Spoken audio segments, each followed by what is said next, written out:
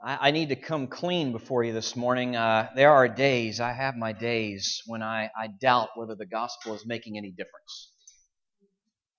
I have my days when I'm doubting if the gospel really makes and is making any difference. I don't know, I'm not going to ask for a show of hands, but I'm going to assume that a few of you, if you're honest, will assent to that statement. And then I have days where I read in the news of this Ebola outbreak in West Africa, in particular in Liberia, this terrible disease and its effects upon people dying in droves. And then that's, of course, gotten a lot of media attention, maybe some hype. I'm no physician, I don't know, but maybe some hype. But equally paired with that, if you've been following this storyline at all, what's going on over there, is the story of a doctor, Dr. Kent Brantley, who's also gotten, justifiably, quite a bit of press and attention himself. Dr. Brantley is a missionary doctor serving over there in Liberia. That, in and of itself, is a heroic thing, and staying in the game when Ebola came and the patients were coming into the hospital where he was serving, and then the time came on a Wednesday when he realized he had the symptoms. And instead of taking the one dose of the experimental serum for himself, and yet another heroic deed, this missionary doctor gave the order, no, my colleague here, who has also come down with it, she's getting the serum. She's getting the serum. Now, praise God, Dr. Brantley is in recovery. He's in the States right now. We need to pray for him. But here's the thing. The gospel is making a difference. That's the only way you explain stories like that. That's not just sort of this vain do-goodery going on there. That's what's going on there. And it's hardly new. Ebola is hard, in terms of disease like that, sweeping through cities and populated areas. That's hardly new. Nor is the church coming alongside to resist it, if you will, and to stem the tide of it at all. There's a quote that I came across here. It's not one of the ones in your quotes and notes. I couldn't fit it in there, but it's from Bishop Dionysius of Alexandria in modern-day Egypt, writing to his flock. It was Easter, roughly 260 A.D. And I want you to hear, this sounds like Dr. Kent Brantley, but just a few more of them. A long time ago, most of our brother Christians showed unbounded love and loyalty, never sparing themselves and thinking only of one another. Heedless of danger of the plague, they took charge of the sick, attending to their every need and ministering to them in Christ. For they were infected by others with the disease, and with them departed this life serenely happy. Many, in nursing and curing others, transferred their death to themselves and died in their stead. You may have heard of the 7 wonders of the ancient world. The changed lives of Christians is the 8th.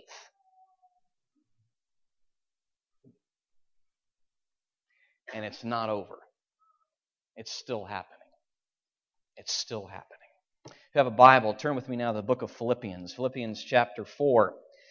We are nearly at the end of this study through this book we call the Book of Philippians. As you may know, it's a letter.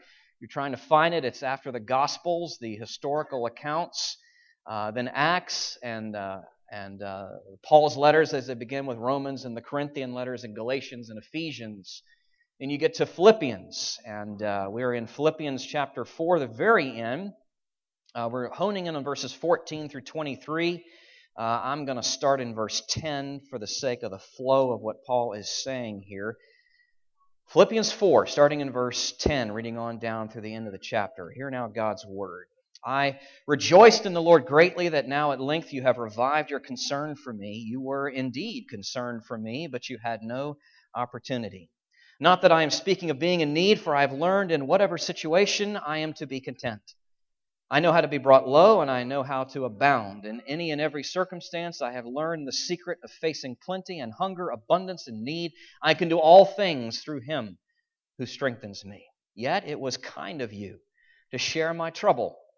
And you Philippians yourselves know that in the beginning of the gospel, when I left Macedonia, no church entered into partnership with me in giving and receiving except you only.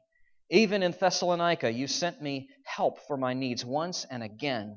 Not that I seek the gift, but I seek the fruit that increases to your credit. I have received full payment and more. I am well supplied, having received from Epaphroditus the gifts you sent, a fragrant offering, a sacrifice acceptable and pleasing to God. And my God will supply every need of yours according to His riches and glory in Christ Jesus. To our God and Father be glory forever and ever. Amen. Greet every saint in Christ Jesus. The brothers who are with me greet you. All the saints greet you, especially those of Caesar's household. The grace of the Lord Jesus Christ be with your spirit. Let's pray. Lord, we thank you for the study that we have been in these last weeks, and thank you for inspiring your apostle to write these words there from house arrest in Rome back to this church in Philippi. And we pray this church here in Clarksville would be able to eavesdrop and listen in and benefit immensely here this morning from your inspired word, breathed out by the Holy Spirit, authoritative and true, true to what is, true to life, true to what we need more than we know. Give us ears with which to hear, we pray. Dig ears into our hearts that we would hear this morning. Amen. Well, here's a historical reality for you. I've already tried to set it up. The gospel brings change. The gospel brings change. Rodney Stark is a professor of sociology and comparative religion at University of Washington. He is an insightful and prolific author. In his critically acclaimed book, The Rise of Christianity, he wrote these words, and it's the third of the quotes if you want to follow along with me. These words, just a few years ago, Christianity served as a revitalization movement that arose in response to the misery, chaos, fear, and brutality of life in the urban Greco-Roman world. Christianity revitalized life in Greco-Roman cities by providing new norms and new kinds of social relationships able to cope with many urgent problems. To cities filled with the homeless and impoverished, Christianity offered charity as well as hope. To cities filled with newcomers and strangers, Christianity offered an immediate basis for attachment. To cities filled with orphans and widows, Christianity provided a new and expanded sense of family. To cities torn by violent ethnic strife, Christianity offered a new basis for social solidarity. And to cities faced with epidemics, fire, and earthquakes, Christianity offered effective nursing services. For what they brought was not simply an urban movement, but a new culture capable of making life in Greco-Roman cities more tolerable. Well, how'd that happen? How'd that happen? One by one by one. One by one by one, and sometimes in surprising places. And Paul writes of that surprise factor, if you will, even in this letter. You may remember going all the way back to chapter 1 some weeks ago. We saw this, chapter 1, verses 12 and 13. You hear a surprise of how this is happening. I want you to know, brothers, that what has happened to me has really served to advance the gospel. Now, he's talking about what has happened to him, his imprisonment, and now he's awaiting trial and possibly even execution. He doesn't know.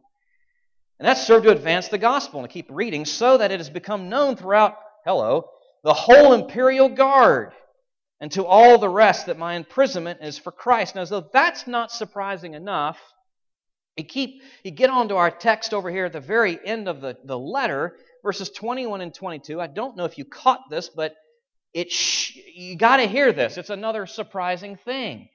Greet every saint in Christ Jesus. The brothers who are with me greet you. All the saints greet you, especially those of Caesar's household.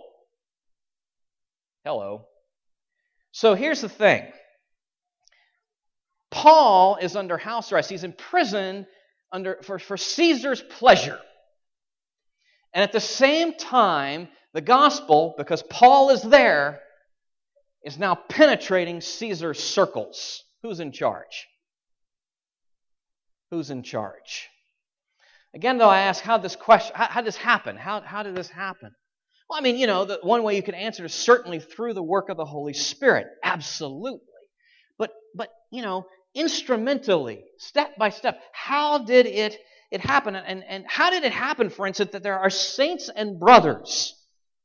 There are saints and brothers not just in Philippi, to where Paul is writing, but in Rome now. How has that come about? And I think Paul gives us some clues here, right here in this final passage that we're going to be looking at here this morning. And the clue is this: God uses gospel change to spread the gospel message. Now, the gospel brings change, okay? The gospel is what brings the change. But God then, in the wonder of His ways, uses gospel change to spread then that gospel message. People see the change, the difference, the impact, the transformation that Jesus makes in people's lives, and they're drawn to it. They're drawn to it. God uses gospel change to spread the gospel message. Oh, my friends, may He work such change in and through us. May He work such change in and through us. Now, the three things I want you to see here in answer to this question: what sort of change are we talking about here? What sort of change is Paul putting forward here? And you read explicitly and implicitly some of the things that he's talking about here. What sort of change can the gospel bring to people's lives like you and I that then He can use to bring more people to Himself? What sort of change might that involve? Well, a change toward our things. I'm going to unpack these as we go. First, a change toward our things. Secondly, a change towards one another. And thirdly, a change towards our future. Those three things the Lord works to bring people to Himself. It's He's working those things in and out in our lives. Well, let's look at these in turn. First, the gospel change toward our things. What do I mean by that? I mean by that our stuff. What we call our stuff. I put that in quotation marks. I mean, our material possessions, our wealth, our money, our possessions, our stuff. Look at verses 14 and 16, through 16, excuse me. How do these Philippians relate to the Apostle Paul? What's going on, and what's going on there, I should say. Verses 14 through 16. And it was kind of you to share my trouble. And you Philippians yourselves know that in the beginning of the gospel, when I left Macedonia, no church entered into partnership with me in giving and receiving except you only. Even in Thessalonica, you sent me help for my needs once and again. So what's going on here? How would you describe the way his audience, his readers, have been and are relating to Paul as the apostle? Well, certainly not according to the natural approach. That is to say that what we know, what we experience on a daily basis, where too much is made of our stuff. Way too much is made of our stuff. We find in our stuff our comfort and our ease. Sometimes even our security and a sense of control. Perhaps even what we want as far as approval and status. We elevate our stuff to meeting needs like that. They become many gods or just gods in our lives that we trust and serve. And so we can't let them go, can we? That's the normal way. That's the normal way, the natural way. Well, that's not what we see here, though. A gospel way, a gospel approach. It's not what we see in terms of how these people regarded and related to Paul. From the beginning, Paul says here it's quite clear that from the start of his relationship with these folks, and you can go back and read the account in Acts 16 and read between the lines and some of the things that Paul says in 2 Corinthians chapters 8 and 9, when he's talking about the people in Macedonia. Philippi would have been included in all of that. You see that these folks gave above and beyond. It was this impulse within their heart generated by the gospel of Christ. Above and beyond. That is to say, not just giving to the needs of their own community, there in Philippi, which was significant, but going beyond that. Now they're giving towards Paul. As he's left, you understand, he's not there. He's moved on to Thessalonica. He's referring to that there. You follow the map. Look up in the end of your Bible. See what I'm talking about. Follow the little red or purple or whatever color that is. Following the map. Second missionary journey. Above and beyond. Not just in that sense, but also Paul speaks here of the such generosity. In verse 18, he talks about sort of, in in accounting sort of terms, he's received full payment. He's overflowing because of what they've given to him. He is well supplied because of what they... It seems that he's trying to... Please, Philippians, I love you. Read between the lines here. I'm trying to divert any more of your giving away from me because I got plenty. Don't give to somebody else. Such is what he's talking about here. It's a generous support, what you see here. It's costly sacrifice. These folks were giving above and beyond their means. They understood that when we talk about it, and it's not just words to say, I'm going to help carry your burden. That means you have to take some of the other person's burden on yourself. And that's what they were doing. Freeing Paul then to be able to fulfill the calling the Lord had put upon him. Now, my point in all of this is, again, God uses gospel change toward our things to spread the gospel message. And that's part of what's going on here as to how the gospel is spreading. People are seeing this impact and this effect, and may it be so in and through us. All right, here's my truism for you. I'm going to repeat it several times in the next few minutes. The heart of change is a change of heart. The heart of change is a change of heart. Okay? So that begging a question, how was it that the gospel changed these people's heart towards their stuff, towards their things? Well, what was treasured became redefined. They had a whole new economy. As Paul wrote in chapter 3, Christ becomes the treasure. Knowing Him, living for Him, the wonder of being called, as he refers to in 2 Corinthians, as being deemed his, not Paul's, but Jesus' co-laborers in the gospel. Such that gratitude, grasping that, taking that to heart, gratitude begins to form within us for what He's done, and generosity begins to flow out of that. Paul, again, 2 Corinthians chapter 8, verse 9, Paul says, "For you know the grace of our Lord Jesus Christ, that though He was rich, yet for your sake He became poor, so that you, by His poverty, might become rich." And the more you take that to heart, the more that it sinks into your bones. Generosity begins to take root. Gratitude begins to take root, and generosity then flows from that. Change begins to take place towards our things. People see that, whoa, that is crazy, that is so different, but yet at the same time, compelling, drawn to it. May it be true of us. As we see here, Paul, the Philippians, and the Romans.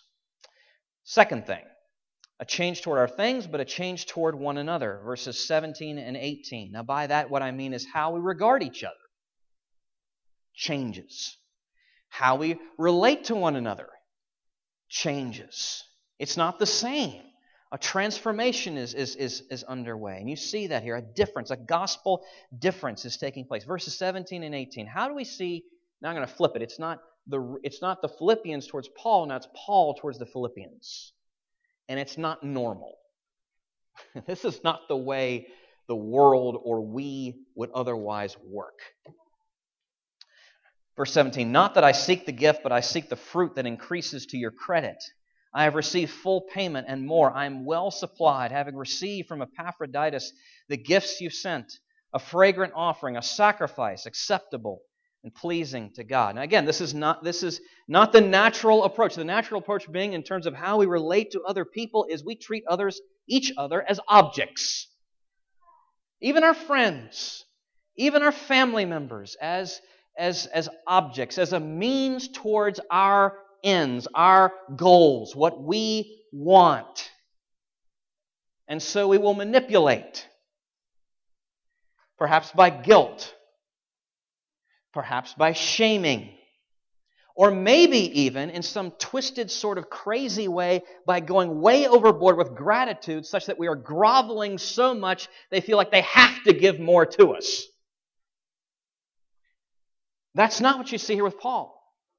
Not in any way. That is this natural approach. We don't see that in any way. We see a new thing, a gospel approach, in two different ways of approaching first the gifts and the giver. The gifts, look at the imagery, the metaphors that Paul is using here. There's a counting image. He speaks of what they have given here in, where am I looking here?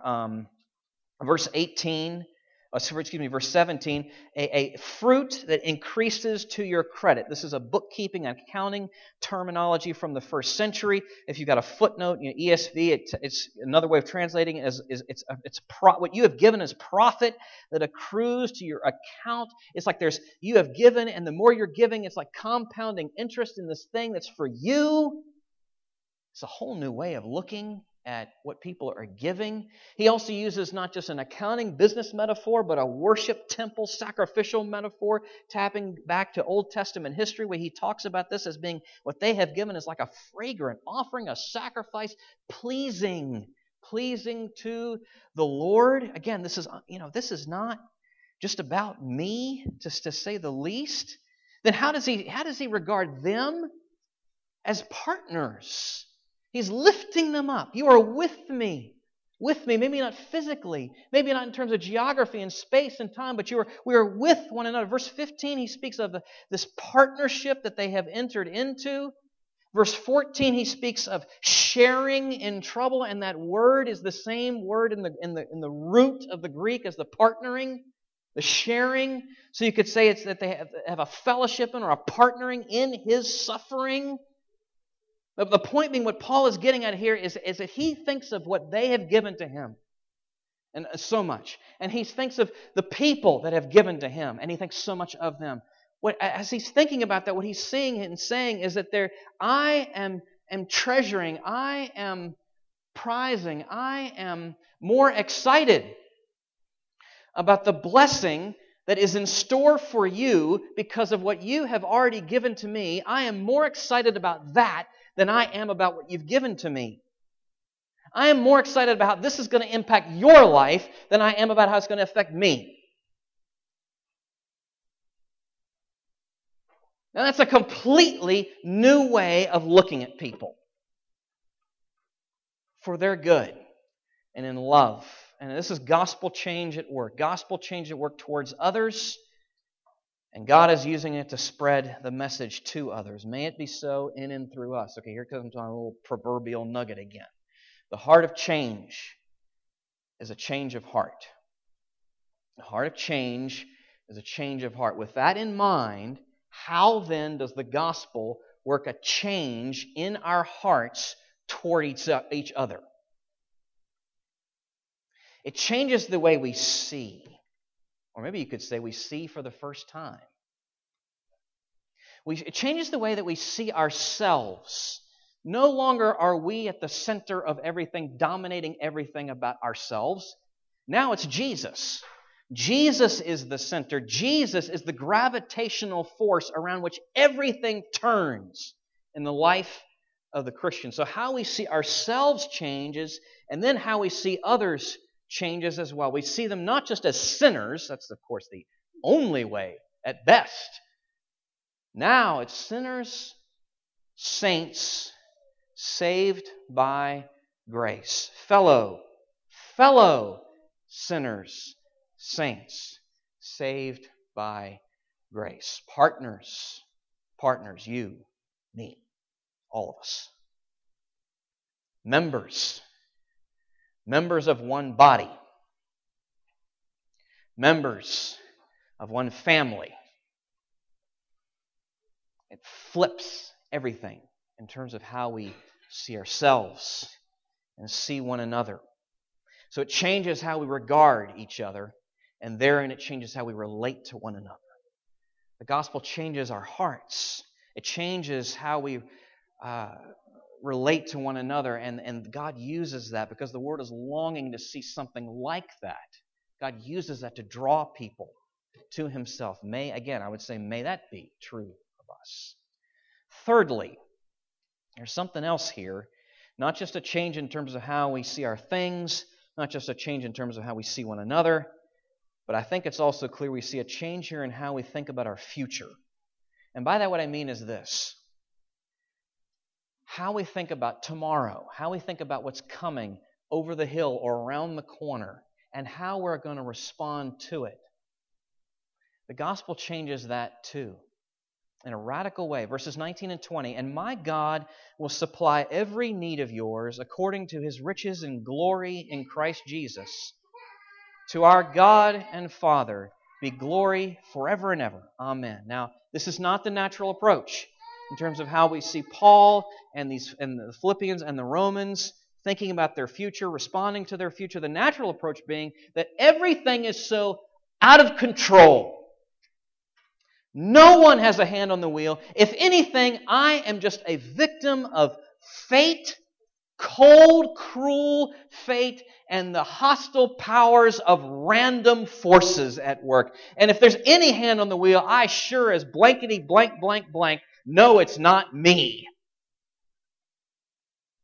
And so what happens because of that? Because I feel like there's no control, and at best I'm just a kite in the wind or a leaf in the surf, I'm panicking as I think about the future. I'm worried, I'm anxious, I'm sweating and fretting about much and all the time. That's the natural approach, which means as a consequence of that, we then have to, logically, close the circles. Circle the wagons. Play things close. Play things safe. Because things are too scary to do otherwise, right? But see, the gospel tells us you're half right. You're half right. You're not in control. You got that right. But our God and Father, to whom glory be forever and ever, amen, is. Our God, unlimited in His power and wisdom. Our Father, endlessly gracious, merciful, and kind. Now you take that to heart, and it changes everything. We move from understanding there is one whose hand is on the wheel, and instead of panic setting in, I can quiet down, rest, and trust Him. That's completely different than the other way of seeing it and responding. Paul says, again, verse 19, "And my God will supply every need of yours according to His riches and glory in Christ Jesus." In the context, Paul is saying He is going to amply repay you everything from His endless wealth of resources pouring out into you and for you that comes to you through Jesus. And not just in terms of material investment and expending of yourself, but in everything across the board. He is going to amply take care of you. He is pouring out for you. Pour yourself out for Him. He's got your back. And left and right and top and bottom and side, all of it. See, God uses the gospel to change, if we'll hear it, to change how we see our future. And He takes that and He changes us and uses that to push that gospel message forward. Now, may that be increasingly true of us. And here's the truism again. The heart of change is a change of heart. The heart of change is a change of heart. So how then does the gospel work to change our hearts towards our future? If we can turn there with me if you like. Matthew chapter 6.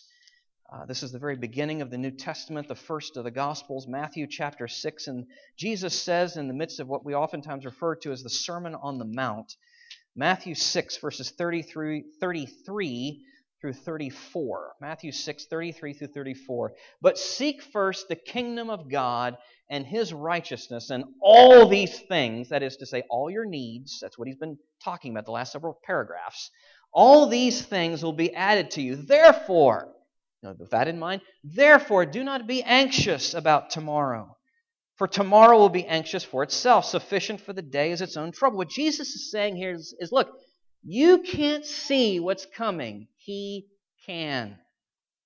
You can't control what's coming. That's right. But He can. What we see here in the Scriptures is that nothing can touch us.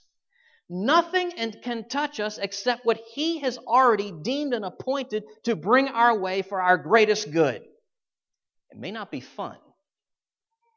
Oftentimes it's not. It's like surgery without the anesthesia. But the reality is that because He is God, because He is our Father, nothing can touch us that He has not appointed for our greatest good.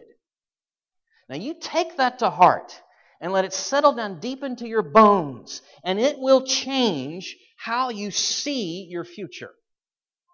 And change panic to trust. And the world will notice and scratch their head and be drawn to it. And may it be so of us in growing measure. Now, I want to end with this. There are different ways that the gospel is brought home to the human heart.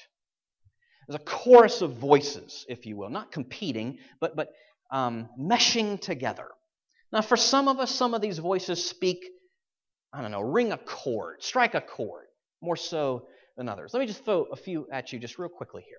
There's the ontological argument. I'm going to start big and work my way down, okay? There's the ontological argument. That is to say, question of origins. Where did all this come from? Because the reality is, I don't care who you are, I don't care how befuddled you are, you can't get something from nothing. So that's the ontological argument. Where did all this come from? Then there's the cosmic argument. The closer you look, the longer you look, the more you look, you see evidence of design in everything. Hey, folks, design implies designer. Ontological, cosmic, philosophical. The Bible, Old and New Testament, Christianity, the Christian faith fits. It fits with what we know to be true of life in this world more so than any other philosophy, any other religion, any other worldview. And unlike all those others, we don't have to have exception clauses and appendices and footnotes and live out of that. This fits according to what is the philosophical. I'll give you one more. The historical.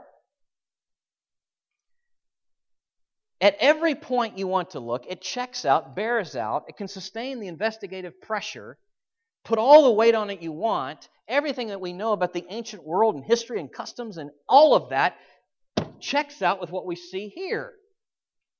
Archaeology, history, all of it, all the studies. So, there you go. Here's your chorus of voices: ontological, cosmic, philosophical, what was the last one? Historical. Thank you. You're paying attention. At least I was. One last one. Experiential. Experiential.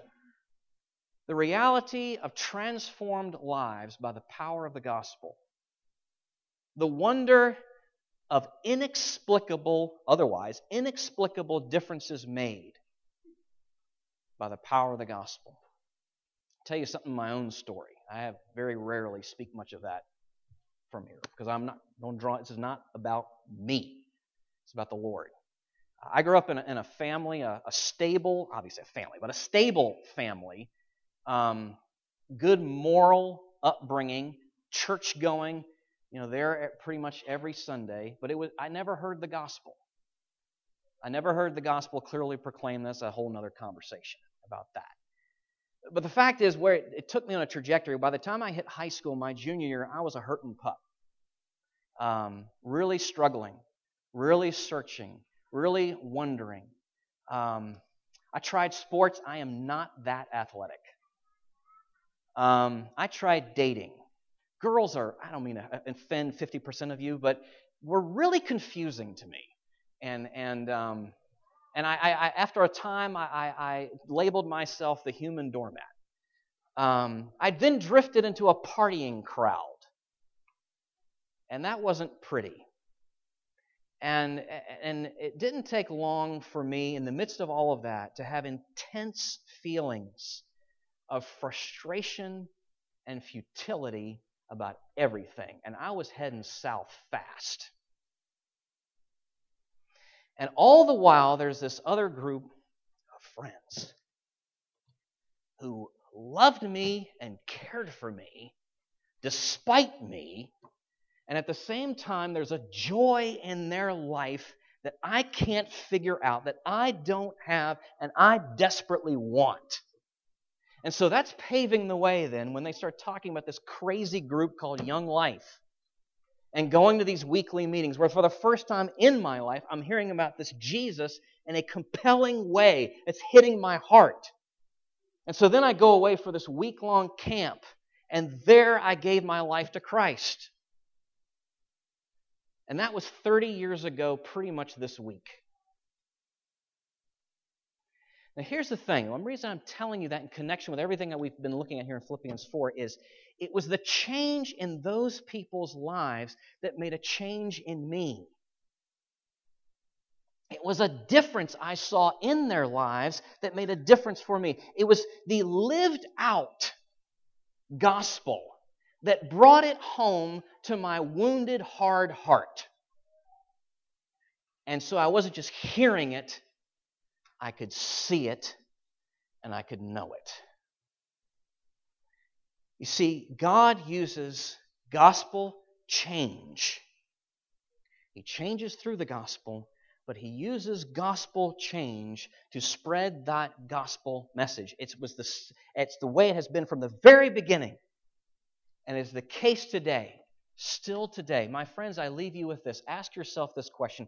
Who has the Lord put in your life? And how might He bring gospel change into their life? Now, it's really going to be through Him, not you. But how might He want to use you?